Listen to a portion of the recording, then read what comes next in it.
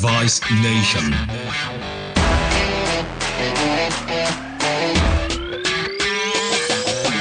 Welcome to Device Nation, the voice of Operative Orthopedics. This is Kevin Brown, your virtual ASR. No big teams here, just me, myself, and I hope you're having a wonderful day. I know I certainly am. Last week, I introduced you to my wonderful cats, Hattie and Penny. Let's keep that feline theme going on for just one more minute, as it's important for our time together today. A family we're friends with here had to go out of town, and the question became, who's going to take care of the 6 cats? I know, right?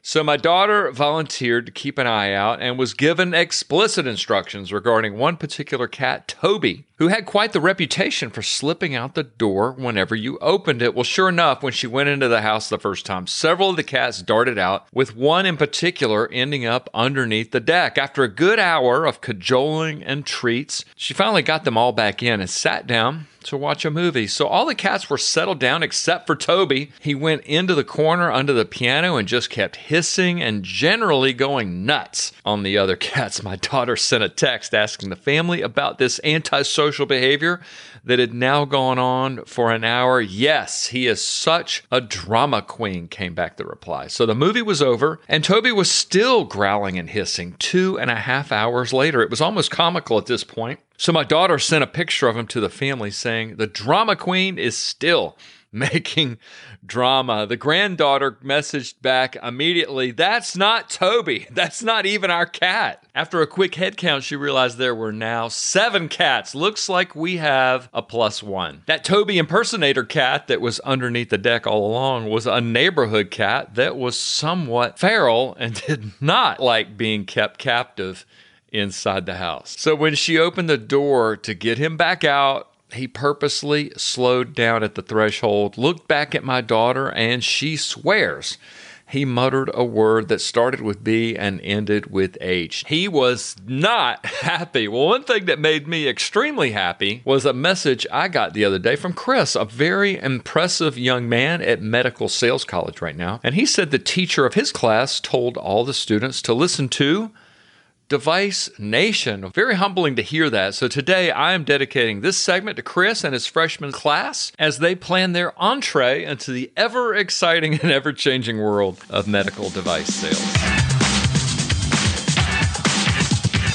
I know what you're thinking, Kevin. How in the world are you going to tie electro-funk in with medical device sales? Well, hold my box opener. By the way, if you like this genre, DJ21 is just amazing. He's on YouTube, and he does a lot of the stuff that we did with Ultimix, these albums that had these custom mixes on it, and he's doing that like for real. Check it out. Let me know what you think. So here it was, mid-1980s. I was living the dream in Fort Lauderdale, and Big was cool. Big is cool. Big hair, big subwoofers, big dancing. Break dancing was the rage at the time. My wife would tell you, big shoulder pads, big dance clubs. I was on the scene learning DJ and lighting chops at Nepenthe, an amazing club built by a few neurosurgeons there. Stainless steel dance floor, and probably the nicest lighting and sound system I have ever seen in my life in a nightclub. If you want to see it firsthand, check out the Miami Vice episode, Calderon's Return. While you're at it, check out Where the Buses Don't Run. It's the seminal Miami Vice episode. And while you're at that, check out the clothes Don Johnson was wearing in those early seasons. Big fashion. Love that stuff. Big was cool. And as a medical device rep coming fresh out of that era, Big just kept coming. Big commissions, big inventory. You need 5 sets of implants to cover this one low-volume surgeon? No problemo. Big status. This job had panache, gravitas. It was a big deal to be a detail rep. That's what they called us then in those days. Yeah, it's not the 80s anymore. It is 2022. But big is still a theme, right? But in a different way.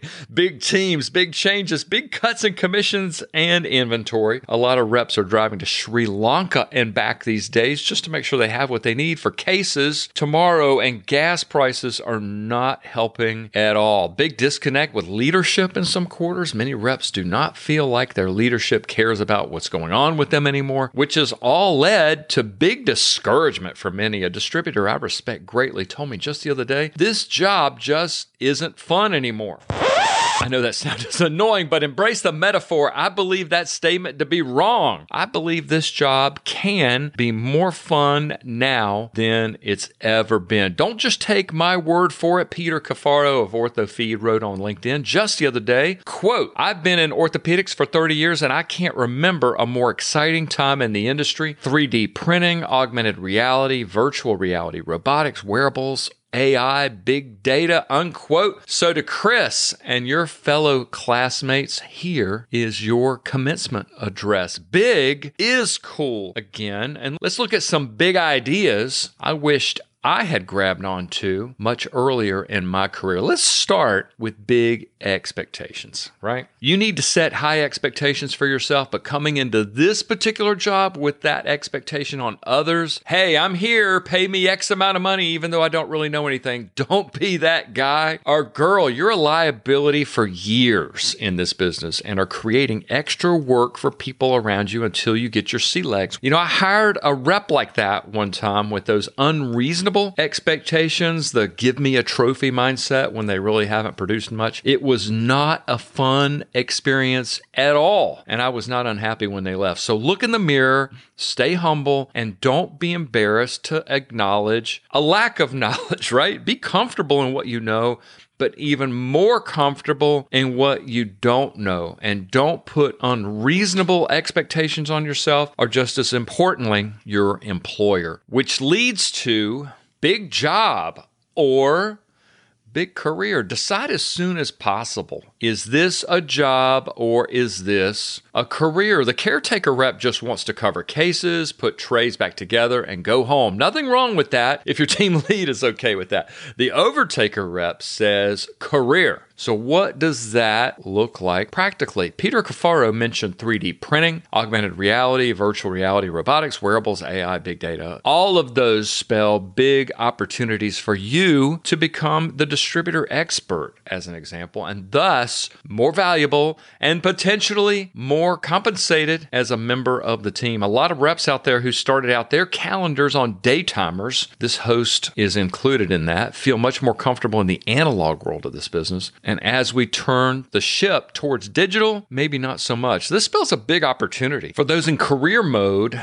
that will work towards becoming that big expert on these new technologies. Career mode for me was spending an inordinate amount of time with product managers, senior reps, and surgeons gathering scraps of paper, information, reading journals to see what's new and exciting. I would borrow JBGSs from my customers to read the articles, but especially the first 15 pages or so, the ads for the latest and the greatest. I wasn't doing any of this to get a raise or a promotion. It was just genuine curiosity about something that I'm passionate about. That's the difference between a job and a career. Well, lower your expectations if you see this as a job, because people just don't bring sacks of cash to those people, but success will often follow those who grind that knowledge and experience base because of their passion and enthusiasm for this career. To that point, if you end up working for a big company, know that you have access to big resources, big modules. Oh, we love big modules, don't we? To develop yourself as the expert. Take advantage of that. Dedicate time each week to become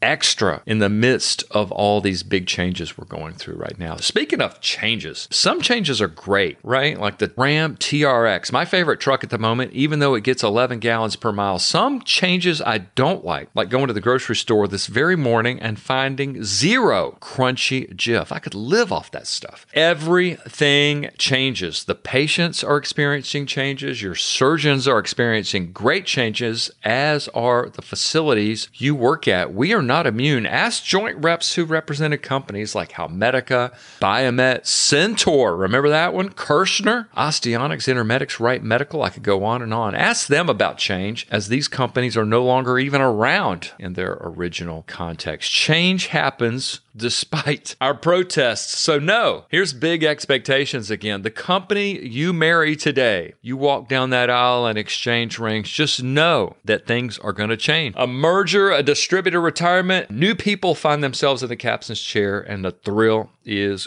gone. So with all the big change, just know that there's one thing that will not change, and that is a non-compete, which takes us to big reality, right? It's their company. They can run it any way they want. If they choose to give everyone $1 million a year with full benefit package, or $20,000 a year with not even a gas card, well, that's their decision. They don't usually invite us to the table for counsel, which takes us to big wisdom. Ready for this?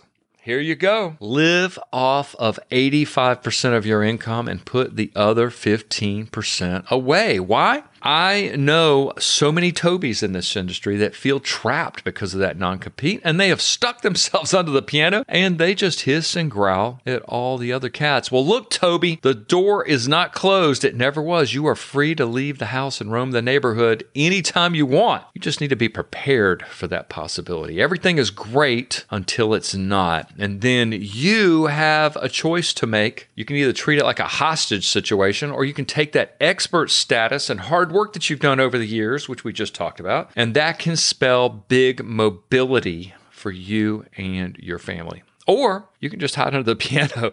No, don't do that, because you're going to miss the big opportunity. Let's do that again with more reverb, please. The big opportunity. If you're with a big company, there has never been more stuff going on than now. Some of that turnover that you're seeing is actually an opportunity in disguise for those who have done the work and are prepared to fill that hole. There are so many technologies coming online for you. Leverage that with some intentionality. It's going to take some work. If you want to strike out on your own and plant that pirate flag, there has never been a better time to do that, as this is the era of the big sideline, as well as great recon, small, mid-sized companies to work with. A lot of great trauma offerings out there. The foot and ankle and spine folks are flourishing in this business model, and I believe recon will be no exception. It's just going to take a little longer. So to Chris and all your classmates with that new car smell, I hope that helped. So much more to share on helping you find big opportunity amidst all the big changes. We'll be sharing that and so much more at the inaugural MedRep Society meeting October 7th and 8th in Charlotte, North Carolina. Reps of every experience level will hear from an incredible faculty of reps and surgeons I respect. Did you catch that? Surgeons mentoring us on how we can find the fun again in this job. We made the start and stop time of this meeting rep friendly. We made the room rates rep friendly. Go to medrepsociety.com, click on events, and register today. We have an amazing exhibitor roster lining up for this event already. If you have a product that reps may want to consider having in their bag, click on the sponsorship tab. It's going to be an incredible time together. Look forward to meeting you all in person. A surgeon you're going to meet there just happens to be our next guest, Princeton Orthopedic Associate Surgeon and Rush Fellow, Dr. Brian Culp, bringing big passion and big enthusiasm for hip and knee reconstruction and the reps that work this space. A Big Device Nation welcome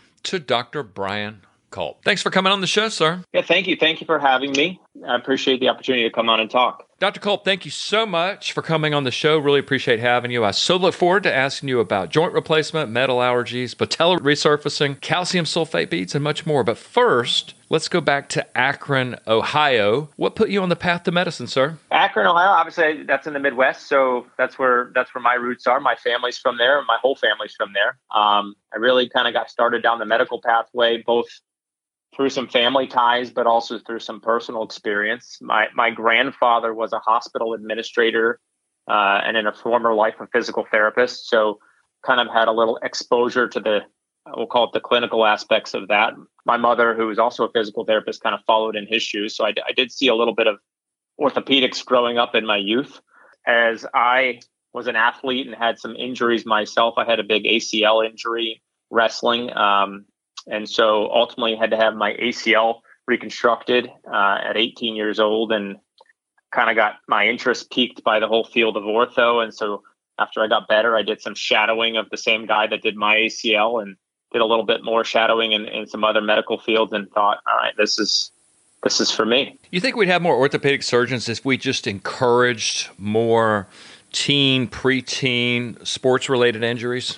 If we encourage more injuries, I think we would have more business, but maybe not more surgeons. I don't know how, if you're never exposed to the world of medicine, or if you're never exposed to like a good doctor, how you may opt into this unless it's a family background thing. Right. So I do think, maybe doing a little bit more outreach in our community, not only for injured athletes, but even minorities or subsets of the population that are maybe underrepresented in our field. Perhaps there's an opportunity to kind of grow their vision or grow that opportunity for them by inviting them to participate after they've had a touch with medicine. Totally agree, Dr. Culp. It's amazing to me how all the people I've talked to, how many of them ended up in this field because of a connection, either through an injury or through a family member at that impressionable young age. Well, on to a BS in molecular genetics at the Ohio State. I feel smarter just saying molecular genetics. What is a degree in molecular genetics all about, sir? I thought you were going to say you felt smarter saying the Ohio State. All right, I'll give you that. OH. I'll give you that. IO? Anybody? All right. So MolGen or molecular genetics is basically, I mean, a lot of guys go into pre-med doing biology. We'll call it molecular genetics is kind of at the cellular level, talking about how DNA and RNA translate into proteins and how those proteins really turn into products that make the body work. So for me, that was a lot of basic science work. I spent a lot of time in the lab. I was, working in cancer genetics I had a lot of mice that were my little pets that we cultivated cell lines in and helped discover new oncogenes, pipetting and PCRing. So genetics is a lot of just, we'll call it basic science work, but it certainly was a great foundational tool. And I think we're seeing the value of that because in 2002, genetics was kind of novel, but nowadays it is certainly not, right? It is going to be a mainstay portion of how we care for patients. Totally agree, sir. I was reminded as I was preparing to talk to you about a conversation I had with Dr. Dorr when he was with us, and he told me off the air that he felt like the future of orthopedics was this subject right here. It wasn't metal and plastic. It was working at the molecular level of a cell. Certainly, if we can find whether it's certain cartilage genotypes and phenotypes that predispose folks to getting arthritis, we may prevent a lot of people from needing surgery, not unlike what we did with rheumatology many, many years ago. But I also think there's still going to have its place. Pharmacology with genetics has got a lot of room to grow, maybe figuring out which patients get which meds. And I think that also plays into the surgical field. I would second that wholeheartedly. I think you're going to see a boon of that coming in the years ahead of us. A minor in Spanish, not something you see every day, but certainly mission critical from my stint in Miami. What inspired you to learn another language? I guess not as critical in Akron, Ohio. It's a fairly confined area. For me, it was, I don't know, it kind of was born out of passion, I suppose. I was in Spanish class in middle school and high school, and my best friend and I, my best friend was a neurosurgeon now, actually, both really got enthralled with Spanish culture, Spanish history. We ended up taking a trip to Spain, running with the Bulls, kept connections with people we met over there. And so I just pursued it going forward in college just because it was enjoyable to me. And certainly it's paid off in dividends later in life. I have cared for a lot of Spanish speaking patients, and I think it allows me to kind of talk to them on a level that allows them to communicate what they want. And I think they feel more comfortable. I may not be perfect at it, but they know I'm trying. So I think they value that. And so it's been all around a wonderful decision in my life. Running with the Bulls. I've seen videos of this. Walk us through it. Yeah, I did that in 2002. So certainly a bucket list item if you want to make a trip to Pamplona is amazing. It's a pretty small town. It's narrow streets. It's an interesting event to go through. There's so much culture and history, and we'll call it procession that goes with it from the tying of the handkerchief when the rocket first launches at the start of the event, right, to the washing of the streets before the run, to watching the cops shuffle everybody out of the wet streets, especially the folks that are inebriated. And then the run itself, if you do a little bit of homework, is not as dangerous as it appears, but it is certainly, if you go in not prepared, the locals will kind of bat you along with the newspaper if you get in the way. But it's something it's a beautiful event. It's a beautiful pageantry. And I think was one of my finest memories. Amazing stuff. Boy, did I learn the hard way as a young man that tu madre es una piña is not a traditional Spanish greeting. Yeah. I was completely misled by a prankster coworker. How hard is it to learn Spanish? If you were giving advice to somebody in the audience and saying, I do need to add that to my repertoire, what's the best method, you think?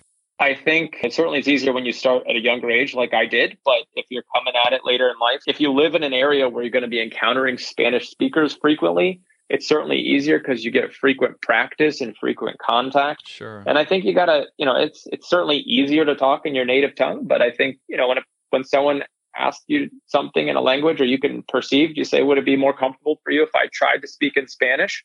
And most people will welcome it. And I think it's just a matter of saying, I'm gonna keep trying it and trying it. And just like all things, it grows with practice. Well, let's go to the Ohio State College of Medicine and on to a surgery internship and residency at Robert Wood Johnson University Hospital. What was your experience like there, sir? Ohio State, as I mentioned, is, I love it. You always bleed scarlet and gray for life. So I'm glad to have the opportunity to take in my med school education there after my undergrad. And I had great friends that helped me from my undergrad and made lots of great new friends in medical school that a lot of them shared the passion for ortho. I think we graduated 19 ortho folks in my medical school year. It was certainly a great education. There's great opportunities at Ohio State. I had great mentorship from one of my mentors in medical school was Dr. Laura Pfeiffer, who's a traumatologist, and she kind of guided me down the path to orthopedics. So I think Ohio State was great. I wouldn't change a bit of it.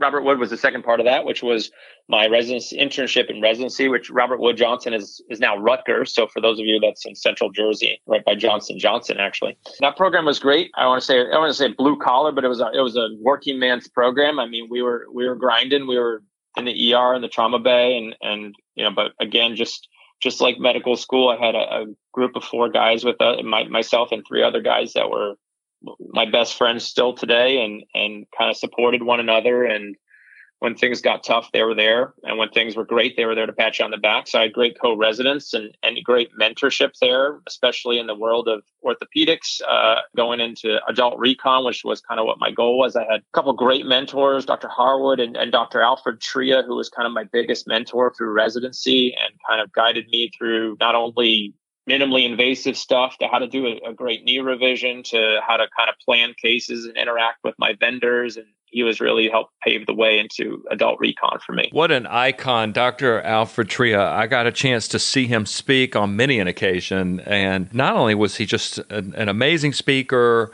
very entertaining, he just seemed to have a real heart for the people around him. What a guy. I mean, he's always laughing, always kept it light in the operating room, just an expert surgeon with every product coming out fantastic. So he was a great person to watch and learn from. And really, I wouldn't probably be doing what I'm doing were it not for him. So I have a huge respect for him. He showed up at a Zimmer meeting one time in spandex and a cape. And I'm still trying to get that image out of my head. It was all in good fun and just a lot of respect that he had the guts to do something like that. Thanks for putting that image in my head.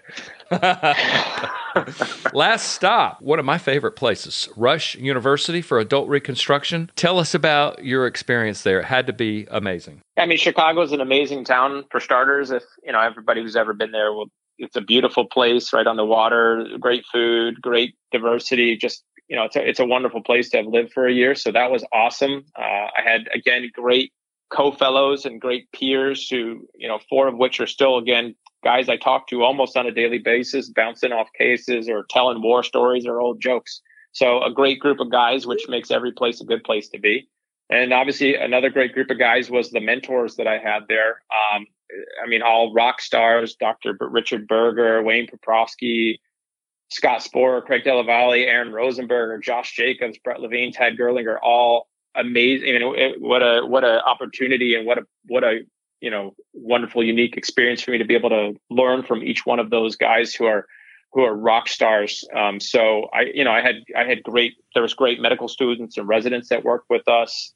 We had great device reps there, learned a lot from some of my Zimmer guys like Mike Wood and a bunch of guys who are instrumental in how I think about surgery and my preparation. So it was seeing from an MIS surgery with Richard Berger to a distraction technique with Poprowski, talking about metal allergies with Josh Jacobs, and just life lessons from Aaron Rosenberg. What a great year. I had an amazing conversation with Dr. Rosenberg some time ago, and it was just incredible, some of the cases that he would tackle. He was kind of like the sage by the time I came through. A lot of the life lessons that I'm living, I just had how to cultivate my own life came from Rosie, just approaching and tackling how to be a doctor, not necessarily handling a case. I mean, Rush was just, again, all around amazing. The OR cases were amazing. I mean, watching Dr. Richard Berger do minimally invasive surgery through an incision that, was almost too small to put implants through, and putting in a total knee or a partial knee, or all the major things that he did through such tiny work was at that time point for me amazing. And now we're all doing outpatient surgery. So that was a great opportunity. We saw the opposite end of the spectrum with Poprosky doing like discontinuity or huge bone loss cases with Sporer, taking on tough infections with Della. I think some of those exposures there, which are unique to any fellowship, we got regularly at Rush. So it was just a great broad spectrum of how to handle an adult recon world. So let's fast forward, sir. Here we are in New Jersey, Princeton Orthopedic Associates. Tell us about your practice. Princeton Ortho it's a great place to work. I'm very happy here. My wife and kids are very happy here. So obviously a great place to live in Princeton. I run a private practice. So I'm a partner in private practice, which is really it's not a private demics. It's not academic. We're true private, which I think is, I don't want to say it's unique, but it's certainly important to maintain that cohort of doctors in our field. I think that, learning how to manage office staff to managing billing and all the pieces that come with running a private practice without residents and fellows to do some of the legwork with you is great. I have autonomy. I have, a seat at the table for tough decisions. So it's a really a great place to live and work, and very much all that I was looking for in a practice. Pretty amazing to me that what we're dealing with a lot on the rep side, larger teams, same thing that's going on the surgical side, rolling into super groups, practices merging. We're seeing the same thing in our world, teams merging, just trying to go for that economy of scale. I mean, I think unfortunately with every margin and everything dwindling in the world, like you have to do that. You have to get large and leverage those economies of scale. And I think that's true in the surgical world. We just rolled up into a Ortho New Jersey super group. And just like in the rep world, I mean, you got to kind of spread the sauce a little thinner and thinner and make it taste the same. So I agree. That's what we're seeing everywhere. Good phrase. By the way, kudos to your website designer. All those smiling pictures of you. I looked at your website. I had this happy feeling. It made me want a joint replacement. Good work. She's awesome. So yeah, I will send that message along. What is your most fun case, sir, as you look at your surgery schedule? Anything in particular that you really love to do? I really like partial knees. I don't know if that came out of the Rush Burger opportunity or, the Della Valley. We saw a ton of partial knees, but I like doing medial unis. I like doing lateral unis. I like a PFJ. I think they're exciting. I feel like I'm preserving the patient's own anatomy. It's a little bit more challenging because you're working through tight windows to make sure that you get all the cuts perfect and you cement it perfect. You're not leaving anything behind. So I think that's, when I see that in the OR schedule, it's like, all right, I'm excited. I hear that a lot from surgeons. I always enjoyed as a rep what you said, the PFJ. Doesn't get a lot of love in some quarters, but when it's done right, what an amazing procedure. You don't see a lot of patients with isolated patellofemoral arthritis, and certainly you got to raise an eyebrow or you get an MRI, as Jess Launer would probably teach us all. But man, when you get one, they're happy and they get better so quick. So yeah, I agree. It's a great case. I was looking at your website, Dr. Culp, and you advertise posterior and anterior hips. Not wanting to open up a can of worms here, but in your mind, is one definitively better than the other, or is it 6 one half a dozen the other? Yeah, we don't want to open that can of worms. No, I mean, I have had exposure to both. My residency was a lot more anteriors. My Rush fellowship was a lot more posteriors. I came back, started doing posteriors, and I drifted back into anteriors, and now I'm kind of go back and forth. I don't know if it's 50-50, sometimes a little more one way or the other. I think it's valuable as a hip surgeon to kind of know the anatomy circumferentially. So, when you're looking at it from the back, what does it look like in your head when you're staring at it from the front? I think you can do that because you're looking at it from both directions. To answer your question directly, is one better than the other?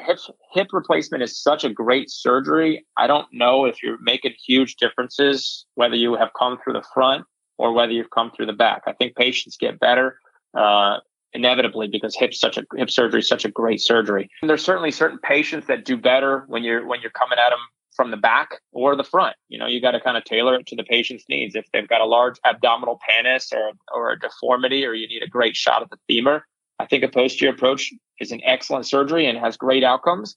I think anterior surgery is very elegant, working in the internervous plane, and patients feel really great. A lot of patients ask for it. So I go back and forth, and I think they're both great. The circumferential hip surgeon. I love that line. Well, sir, it's just a function of being in this business a long time. It's been interesting to see the trends of what stem designs come into vogue and then what goes out. I'm starting to see a trend on the primary side and the revision side in the market right now. I was just curious, what's your go-to on both of those categories? Well, I don't want to take all the credit for that circumferential phrase. One of my colleagues coined that, so let me at least give credit where credit is due. As far as stem goes, I used to be a blade stem user like most folks, and I have changed a lot more to kind of like a more modern fit and fill, like approach only fit and fill.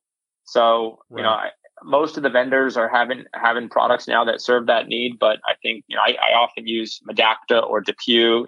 So I use like an Acta stem or an Amos stem for that regard. But I like a fit and fill stem. I think it feels better to me. I feel a little bit safer using that type of a stem just than a blade stem.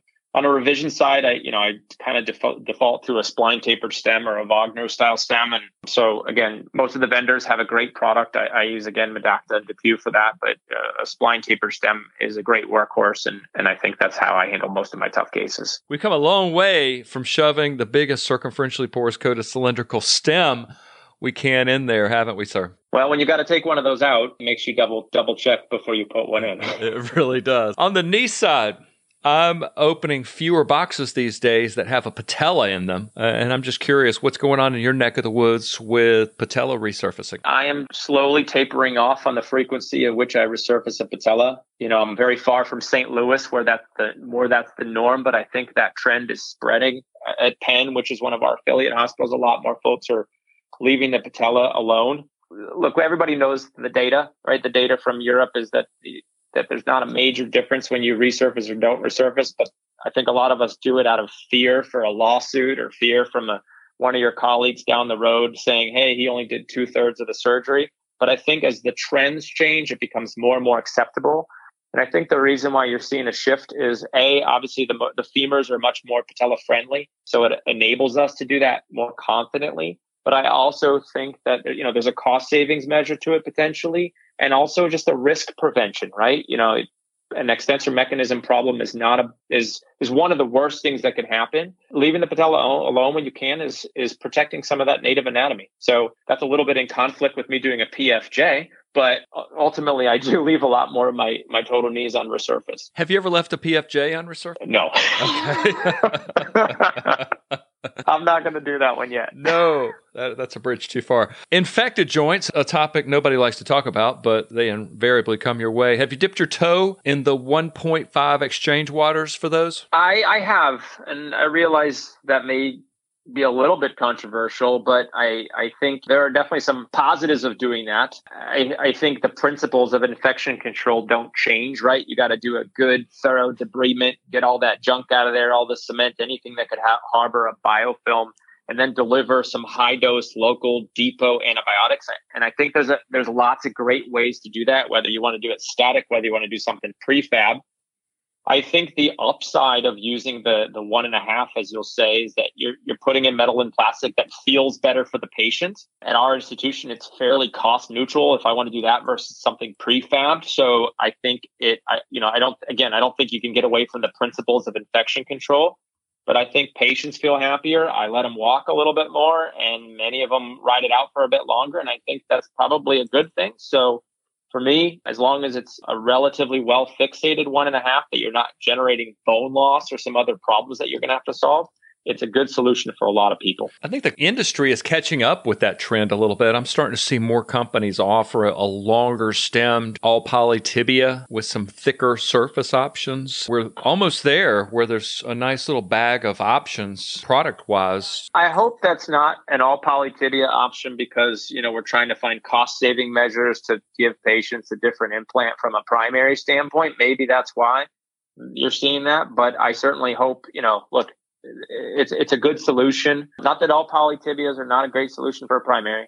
Forgive me for saying that if I offended anybody, but it's certainly a good option for we'll call it a 1.5. You doing anything intraoperatively to fight those bugs? Any postoperative wash? Any what are you doing? Again, thorough debridement is critical. We have a bunch of choices at our institution, whether that you want to use like a dilute chlorhexidine type bath, which is, I don't know if we're allowed to say brand names, but Iricept is, something we have. We have Bactisure, which is a Zimmer-based product that's kind of like acetic acid. It smells like vinegar. We have obviously betadine, and I realize there's publications out there about betadine and revisions and whether or not that actually improves our outcomes.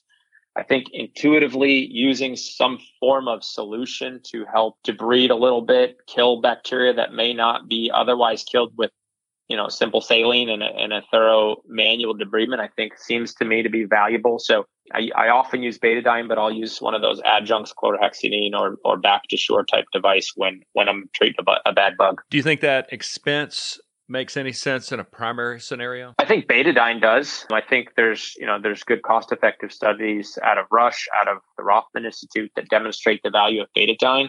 Agreed. In the primary setting, using things like chlorhexidine baths or Bactisure acetic acid, those are a bit more costly, and I don't know if they really gain you more than something simpler like a betadine. So in our cost containment world of bundles and everything else that we're facing, to me, that's less logical. Well, we're talking about infection. I had to ask you this question. I've seen so many of these cases where antibiotic calcium sulfate beads were used, and you did a presentation on their efficacy. What did you discover, and did it surprise you? Well, so we did those in the setting of component retention. So let me at least kind of condition the study, which was that we used antibiotics delivered through dissolvable calcium sulfate beads when components were retained. And it didn't markedly change the eradication rate for infection. I think that they may have their role, right? Again, you can't substitute for good debridement and getting out whatever's got a biofilm in there. And I don't know if, different adjuncts may eventually attack biofilms differently. But I think delivering antibiotics locally is a critical piece of it. And sometimes there's not a great way to do it in the soft tissue. So I think there's some role maybe, and especially in like dead space and soft tissues where you put a little bit of that in and it doesn't have a lot of drainage in my hands. So I think that it can still be useful. I saw your name recently attached to a product that I have been honored to represent in many a hip and a knee, IntelliJoint. How do you like it? I love IntelliJoint. I first saw it at Rush in my fellowship with Dr. Poprosky, and I've been really using it since. I think it's got a lot of value for me. It helps take a little bit of the mental burden of surgery away because it's giving me data to improve what I'm deciding upon at the end of a case. And I don't think you always get that data via other means. For example, on a posterior hip, you're like kind of touching the tibial tubercles and you're shucking the hip and feeling what the soft tissue feels like. I think that's a little bit subjective to me. And I think obviously with one of the biggest lawsuit reasons being leg length discrepancies, I think having some data to make a decision is very helpful. And I also think patients like it. Patients, this is a far more consumer driven world than maybe even a decade ago. And patients like the reassurance that I'm going to get your numbers correct, that I've got a tool to help employ in my operating room to get you a perfect outcome. And I really think, and they're happy to hear that. It really is interesting that we've kind of come to the place in device history where patients are going to ask about leg lengths. Patients ask about everything, right? Patients ask about what surgical approach you're going to use, whether or not I'm using a tool like a robot or a navigation or a computer to help them do surgery, what I'm going to be sewing them clothes with, what I'm going to be giving them for pain pills. This is really a unique space to be working as far as the market. But if I were a patient, I would probably ask the same questions. Absolutely. Real quick question on knee replacement. I saw a presentation you did regarding the longevity of hinged knee replacement. Just curious, what did you find out about that? Yeah, that was a study at Rush that we kind of went through our data and looked at RHK knees and what the failure rates were. And, unfortunately, it was a pretty high number. It was like over 30% failure rate. I think hinge knee replacements are an evolving topic here, especially in the United States. And what I mean by that is in Europe, I think they're far less hesitant to put in a hinged knee. In fact, there's lots of institutions that use them more frequently in primaries. I think it's, in the US, and certainly in my training, it was you use it when you have no ligaments or extension mechanism problems or massive bone loss and you're not reconstructible and you're doing a distal femoral replacement. And so, of course, you're going to have really high complication rates and really high failure rates. Right. I think in Europe, they're using them on, I don't want to say more benign cases, but they're using them a bit more frequently on less complex causes. And I think, therefore, their numbers may be a little bit better than ours.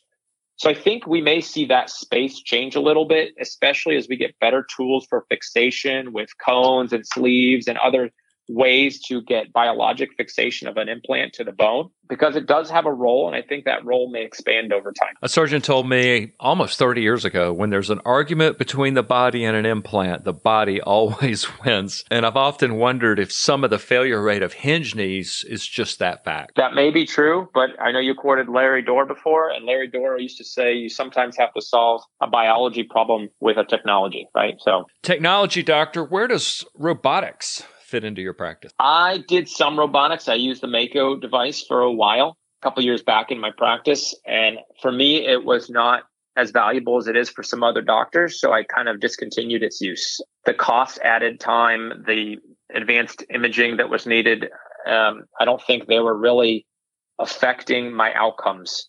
So I don't use the anymore. And when I need technology, like for hardware or something, I often use like patient-specific instrumentation.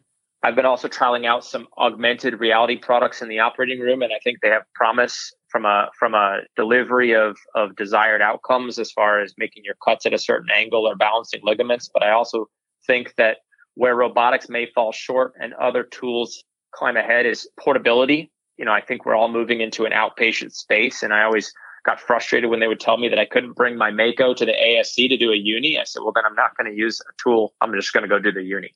So I think, where we are in technology is not where we're going to be another decade later. I've been fascinated by that whole augmented reality space for a long time. I feel like it's giving you a lot of the same information that the robotic platform's doing, but in a much more compact package for the ASC and the hospital. And there's the cost aspect. Certainly from a cost aspect, my partners don't want to buy a big capital purchase. So I think, anything that can be case per use cost is certainly more palatable for those guys.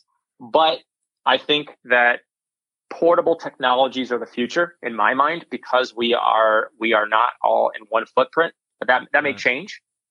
I do think, however, technology is going to have a place, just like we talked about for hips. We're all kind of, I don't want to say dabbling, but we're all considering alternative alignment philosophies, whether or not you are a believer in kinematic alignment, whether or not you are using some form of gentleman's anatomic varus or some restrained kinematics. Or I think there's a space there that we don't really know how it's going to bear out yet. I've done some KA myself, and I do think it has promise. And I think having some form of technology may inevitably make that safer and also more reproducible. So I think it's here to stay. How it looks in a decade from now, time will tell. Glad you brought that up about KA. I'm looking at Dr. Howell's textbook right here in front of me. That alignment technique is just exploding in Europe right now. You've been pretty happy with your results so far? I have, yeah. I went out and visited Dr. Howell last year. I've done a number of cases, and the patients seem to like them. Obviously, I don't have long-term data to go back and say how these bear out over 5-10 years, but they certainly are no worse than my primaries in a mechanically aligned fashion. And I think maybe a little bit better. So I think we'll see. Let's talk about metal allergies for a second, Dr. Culp. I remember a time when many surgeons considered that whole concept to just be a non-issue, but that was then. This is now. Where are we now on this subject? I think it's still a space that we're exploring. I had the pleasure of learning from Josh Jacobs when I was at Rush, and also in the lab with Nadim Halab. I think there's merit to the fact that there's probably a passive protein coating of the prosthesis that probably prevents it from the antigens causing any systemic type allergic reaction, almost always. But certainly all the metal on metal hip stuff has really made us think differently about cobalt and chromium. So you see companies that are kind of coming out with more and more options. Oxinium's been on the market for a long time and is a great product, but I think more companies are coming out with like tin alloys. Certainly there are ceramics in Europe. And so I think that it's an interesting space, probably requires further explanation. And as Dr. Rosenberg would say, there's no free lunch. So we don't know yet what the long-term consequences of all these alternative bearing surfaces will be, but certainly I think it deserves exploration. Dr. Culp, let's step out of the OR for a second. There's 21 named storms for this year, and some would argue that the business of medicine should be number 22. You are part of the AAHKS Business of Total Joint Replacement course, and your name is on so many other business-related courses. Give us a State of the Union on this very relevant topic. It's an interesting thing, the business of medicine. We were not taught this, right? When we were in medical school, we were not taught this in residency. It's not a fundamental part of our training in medical school. And so I think a lot of people come out not knowing anything. Many people probably feel like it doesn't apply to them. Certainly, if you work for a hospital, people are making those decisions for you. But I think it's a critical aspect of being a surgeon, right? If you're going to farm over all that control to another entity, whether that's a hospital, you lose control. You lose control of how you care for patients, how your life gets run, and you become, quote unquote, a provider, as we're called now, or just kind of a cog in the wheel where you're equivalent to another advanced practitioner. I think we got to understand, you're obliged to understand the world that you work in from a business standpoint. And I think that this space is changing really rapidly. I mean, private equity is entering into the market. I mentioned our group has rolled up into a larger entity or a super group. A lot more people are going straight into employment. And I think the field is changing. And certainly if you don't understand how the direction is going to look, or at least understanding at a cursory level what these three different concepts are going to look like, you may not, certainly if you ever need to change a practice, you may not be able to control your own destiny. So I think it's critical. E&M coding changed last year, and a lot more dollars are being funneled away from the operating room and into the office setting. So you got to understand how to bill better and be efficient in the office. Ancillary revenue streams are being affected by new laws. So I think that that's certainly something we should all be on top of, because a lot of us depend upon that for some of our income. And I think there's a lot of organizations out there advocating for us, both in Academy, AAOS, and AAHKS are doing great work in Washington, D.C. And a lot of people don't even realize how much work goes into that. And so I think these non-clinical things are, you should at least have a cursory understanding of what's going on, because it affects you nevertheless. Agreed, sir. A natural extension of this very conversation is an incredible organization you're a part of, the Foundation for Physician Advancement. Surgeons mentoring surgeons on these very business of medicine topics. Any advice on this subject to surgeons that may be listening? Personally, FPA, or Foundation for Physician Advancements, is a great organization that I've been able to be fortunate enough to kind of collaborate with some of my co-surgeons. It's been a real privilege to be part of it and get this thing off the ground to try and educate younger surgeons on what we just talked about, right? They didn't get that in their training.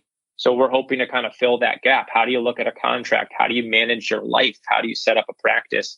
What mistakes can you learn from Brian Culp, rather than making that same mistake yourself when you start in practice? I think it's really great for young guys to learn from the mistakes of others without having to make those same mistakes themselves. So it's really great that we're able to kind of give back to our community and kind of teach what I'm saying, which is to kind of understand your destiny and understand how to be part of a practice and understand the business of medicine. And so certainly, for those of you that have an interest, I mean, we're expanding the courses that we're doing, and certainly would be welcoming anybody to participate. Got a spring meeting coming up, buildingasuccessfulpractice.org. If you're a rep listening, make sure you let your young surgeon know about this incredible opportunity. As we talk about surgeons, Dr. Culp, I know the subject of physician wellness is a real passion of yours. I've worked with stress doctors over the years that have neglected this topic, so it's definitely a thing. What does wellness mean to you? We often, as surgeons, kind of just get the mindset of being the guys who put your head down and grind.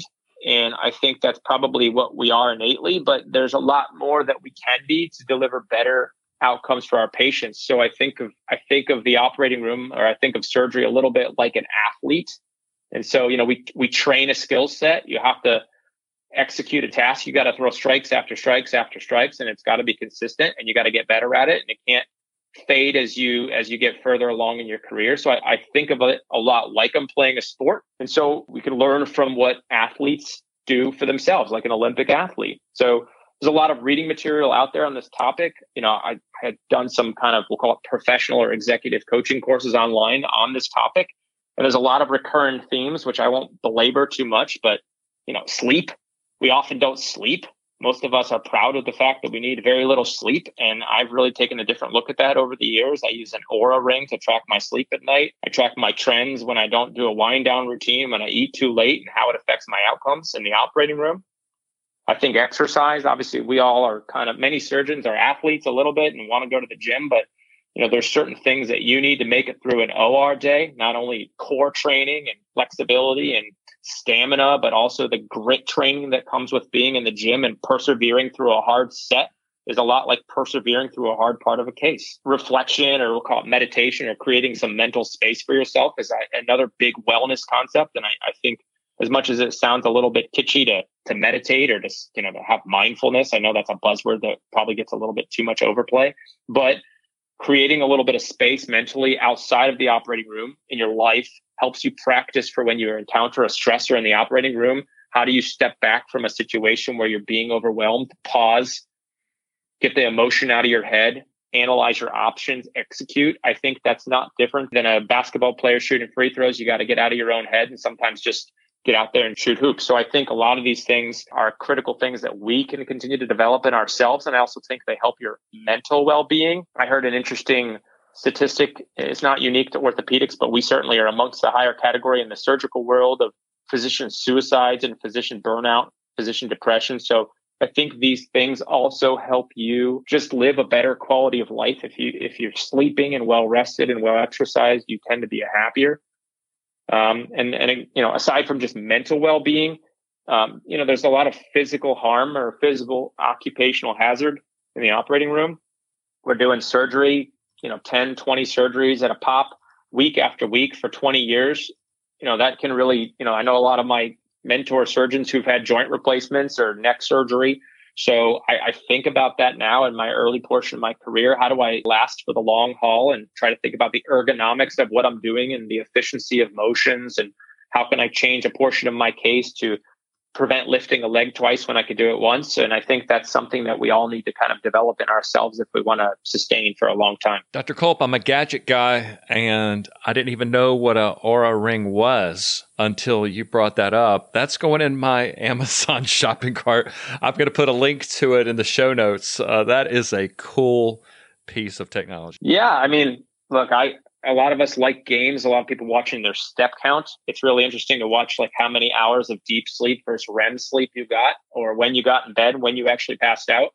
So, Apple Watch has that, and there's other tools that do it, but I think this is a great one, and I've had 3 of them. You should get one. They're cool. It struck me the other day, Dr. Culp, just how historical this is. A vendor agnostic, A-list surgeon, and active rep infused meeting to mentor medical representatives on how to thrive in these perilous times. So excited and so pumped that you're part of it. Yeah, I think this is going to be a great opportunity for collaboration. We're all playing at the same game, right? You guys are feeling the same financial pressures we're seeing. Every case we do is getting cut. You guys are getting implant prices and reimbursements are cut. You guys are spreading yourselves thinner and thinner and more operating rooms. And, I know I talked to you a little bit before this, Kevin. You got to go in on a Saturday and prep a case for the next day. I mean, it's like our world is just never ending. So right. I think this is really a great opportunity to put like-minded people together to come up with strategies and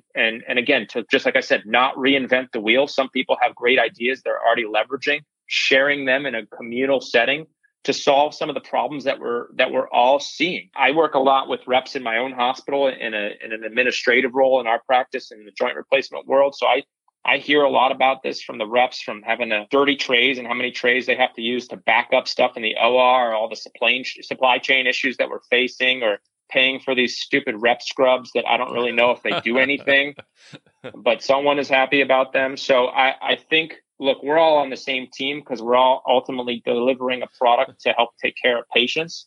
So I think that we can all learn from one another, and maybe you guys have things that I take back to my OR and my practice. And if I have anything that could help you guys make your lives easier or organize a schedule. Or I even told one of my reps that she had to lug all this stuff around to get in and out of a case. And I'm like, here's how I carry all my big pile of junk. And maybe that's something that someone's already come up with a strategy.